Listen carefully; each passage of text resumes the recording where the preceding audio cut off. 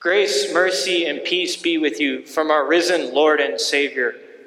Amen. You may be seated. I'd like to begin this morning by asking you a question. When you think of the words victory and celebration, what are some of the images that enter into your mind? Maybe it's perhaps that famous scene from the end of World War II. It's after the war is over. It's in New York City in Times Square. And there's all the celebrating going on. And you see this sailor kissing this young nurse. Maybe that's the image that enters your mind when you think of that word victory. But let's bring it a little more forward in history. Maybe you think of that word victory, celebration, overcoming something. And you think of the year 1980, where the U.S. Hockey team defeated the Russians at Lake Placid, New York. It's that night in history that became known as the Miracle on Ice. In fact, one of the men that called the game that night, Al Michaels, he has that famous saying that we all are familiar with. Do you believe in miracles? And that moment was completed 2 nights later when the U.S. would defeat the Finns to win the gold medal. For Michigan fans, that word victory and celebration, it was last year when they defeated Ohio State. That was a moment for you to celebrate and to rival in that victory. Those are all great examples of that word, of the words victory and celebration. But when you asked me, Vicar, when you asked me, what comes into your mind when you think of those words, victory and celebration? There's one particular moment from my childhood, and it's this moment right here. Labonte up high. Earnhardt uses the left car of Rick Mast as a pick. 20 years of trying, 20 years of frustration. Dale Earnhardt will come to the caution flag to win the Daytona 500. Finally. The most anticipated moment in racing.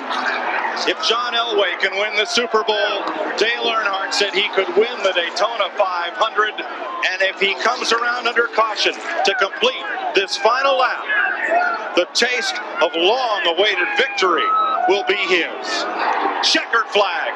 Dale Earnhardt finally is a champion of the Daytona 500. Look out on pit road. Too easy, do you?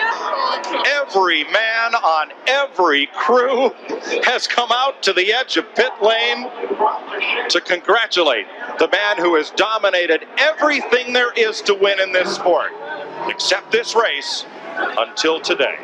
Out of his car and listen to this.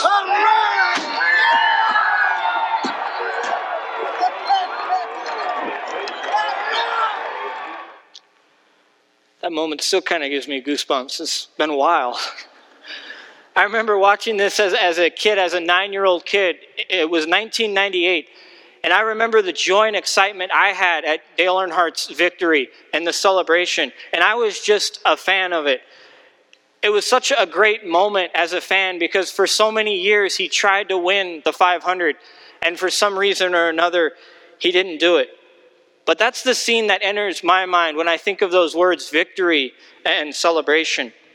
Our reading from this morning comes from Revelation. We have this scene of victory and celebrating that John lays out for us in chapter 5. Now, Revelation is a hard book for us to understand. There's a lot of symbolism built into it that John uses. There's a lot to unpack and uncover in Revelation. In fact, Revelation is one of those books that can be downright intimidating to read, let alone to preach on. But it's also a book that gives us great comfort, and it reminds us of God's presence and His promises and His presence during the end times. And so, that author this morning, John, he's unpacking that for us in chapter 5. He's unpacking this scene of comfort and joy and celebration. That's what John's doing for us. When I was in college, I had the honor of taking a class on Revelation with Dr. Brighton. Dr. Lewis Brighton taught at the seminary for many years, and he wrote the commentary that Concordia Publishing House has that we use. Well, I had his son, Mark Brighton, at Irvine, And Dr. Brighton had some sayings about the book of Revelation. There's a few of them that enter into my mind. One of them was, he'd say, gentlemen, if you want to understand the symbolism in Revelation, go back to the Old Testament, because that's where John pulls his symbolism from, is from the Old Testament. He had another famous saying, and it fits the context of where we are this morning in Revelation. So we're kind of in the middle of the section of the beginning of Revelation. So for the first 3 chapters, there's been the writing to the 7 churches. And then after chapters 4 and 5, there comes the breaking of the 7 seals, one by one. But we're in this interlude period, if you will, between the 7 churches and the 7 seals. And Dr. Brighton, he would tell us when we got to this chapter, these 2 chapters in class, he's like, gentlemen, pay attention. The author is drawing your attention to something important. That's why there's this sudden shift in the dialogue and sudden shift in the way the format of the writing is going. And so this morning, I want us to draw our attention to Revelation chapter 5 and see what John is trying to draw our attention to, and hopefully unpack some of that scene that John describes for us. So Revelation, chapter 5 begins in the same place that chapter 4 was. John is in the throne room of God. He's in the very presence of our Lord and Savior. And John tells us that he sees the one seated on the throne, and he has a scroll in his hand. And this scroll has writing on both the back and the front of it. And there are 7 seals that seal up this scroll. You see, seals were used in biblical times to keep a document secure, that anyone who wasn't authorized to see it wouldn't have that ability. When Jesus was placed into the tomb after his death, the Romans sealed the tomb with the Roman seal. And yet, there's this scroll that the Lord is holding in his hand. It's God's plan of salvation and redemption and restoration for his creation. And the writing that is on both sides of it, it's symbolizing the completeness of God's plan of salvation for his creation. You see, since the fall of Adam and Eve in the garden, when they fell into sin, God had a plan for saving his creation and and us. His plan was to send his only Son into this world. But John tells us in the middle of chapter 5, there's a problem. There's a problem because no one is found that is worthy to take the scroll, let alone open the scroll. John writes it this way in Revelation. He tells us, and no one in heaven or on earth or under the earth was able to open the scroll or look into it. John sees this and he senses that something's not going to be completed. So he begins to cry because he thinks the contents of the scroll, God's plan for salvation, for redemption, for restoration, for his creation, is never going to come to completion because there's no one worthy to open the scroll. But then John is told to stop crying by one of the 24 elders. And he tells him to stop crying because there is one who steps forward who is worthy to open the scroll. John describes this person by using titles that we're familiar with from the Old Testament. John says that this person who steps forward, he's the Lion of the tribe of Judah, the Root of David. These, of course, are the messianic titles that Jesus goes by in the Old Testament that John is familiar with. John even brings it into the New Testament when he describes Jesus as the Lamb that has been slain. You see, John in Revelation chapter 5, he's describing that scene for us after Christ's ascension. I don't know about you, but I always wonder when I read the ascension account, I'm like, I wonder what happens on the other side when he goes up into heaven. And here in Revelation chapter 5, we get a glimpse of that glory. We get a chance to see that moment. We get to see how Jesus ascended into heaven and how he was welcomed and all the different events that take place following his ascension. And we see that Jesus is able to take the scroll from the hand of God, and he's able to open that seal. And it's all because of what he's done for you and for me. How he died for the sins of the world. How he conquered sin, death, and the devil. He is able to open the scroll and reveal the contents. And he's able to bring to fulfillment God's plan of redemption and restoration and renewal for his people. Jesus, he takes the scroll in his hand. And that's when this moment of celebrating, this moment of triumph begins. This glimpse of glory. And John, he's describing this to us. He's describing this scene. He's in the throne room of God. And now he's going to begin to describe for us. He's going to begin to unpack that moment of celebration. And that celebration begins with the 4 living creatures. They start the celebration along with the 24 elders. And they begin to sing a song of praise and explaining why Jesus is worthy. The song begins with, he's worthy because he died for the sins of the world. He's worthy to take the scroll and open the seals. But the song, it continues that the elders and the 4 living creatures sing. They say that he's bought back people for God through the blood he shed. And these people, they come from every tribe, language, and nation.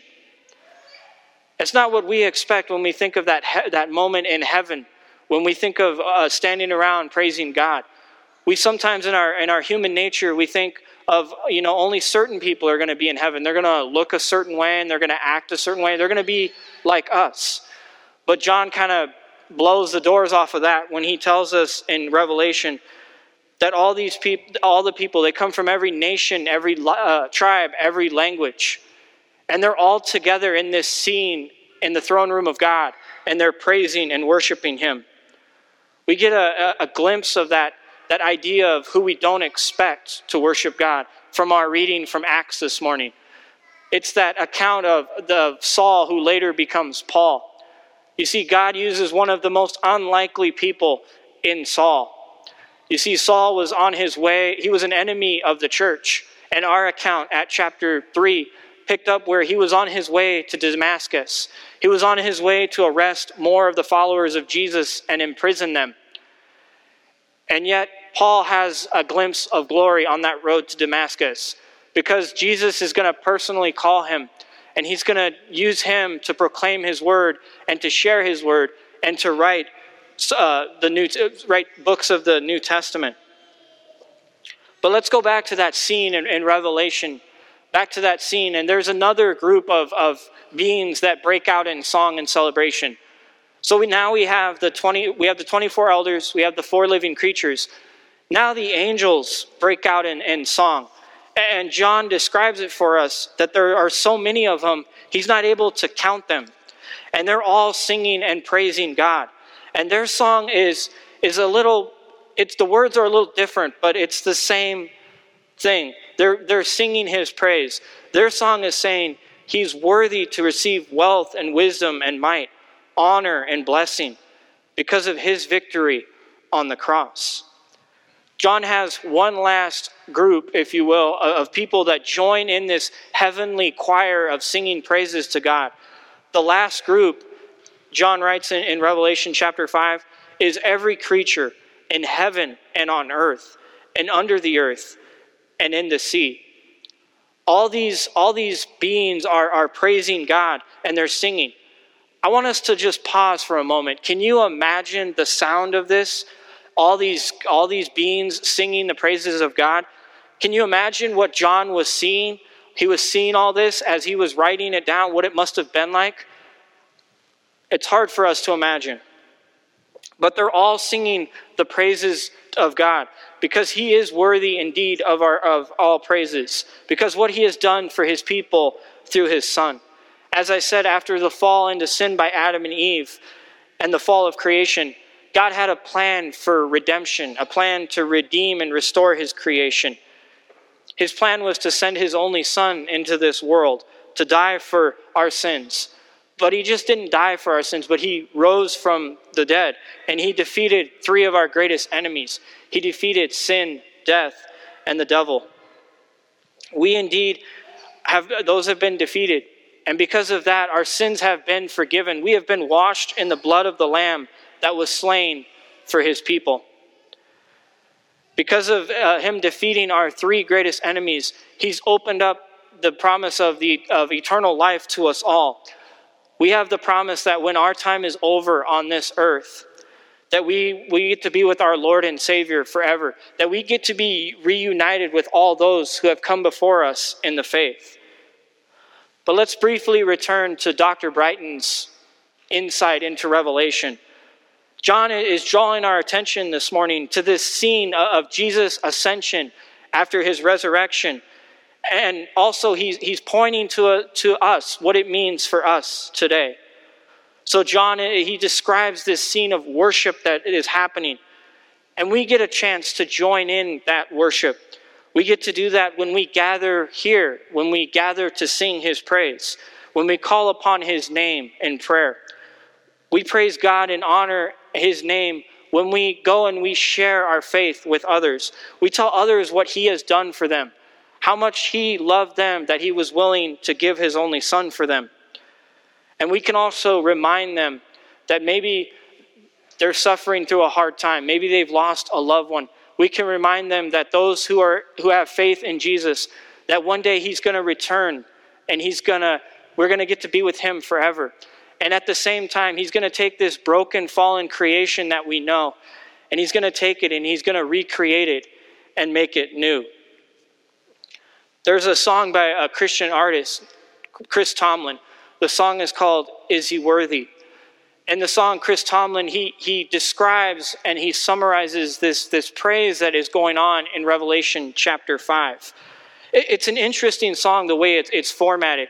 The song begins with asking a question, and there's an echo response to that question.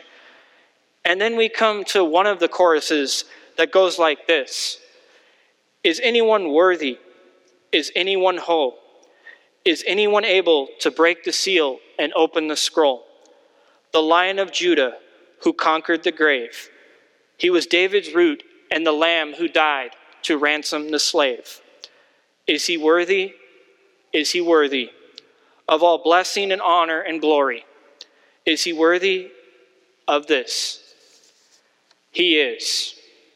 He is indeed worthy of all of our praise and glory. And let us join with all of the company of heaven and praise our Lord for what he has done. And shout with joy and excitement that refrain of, he is risen, he is living, until that day he comes back for each one of us. Amen.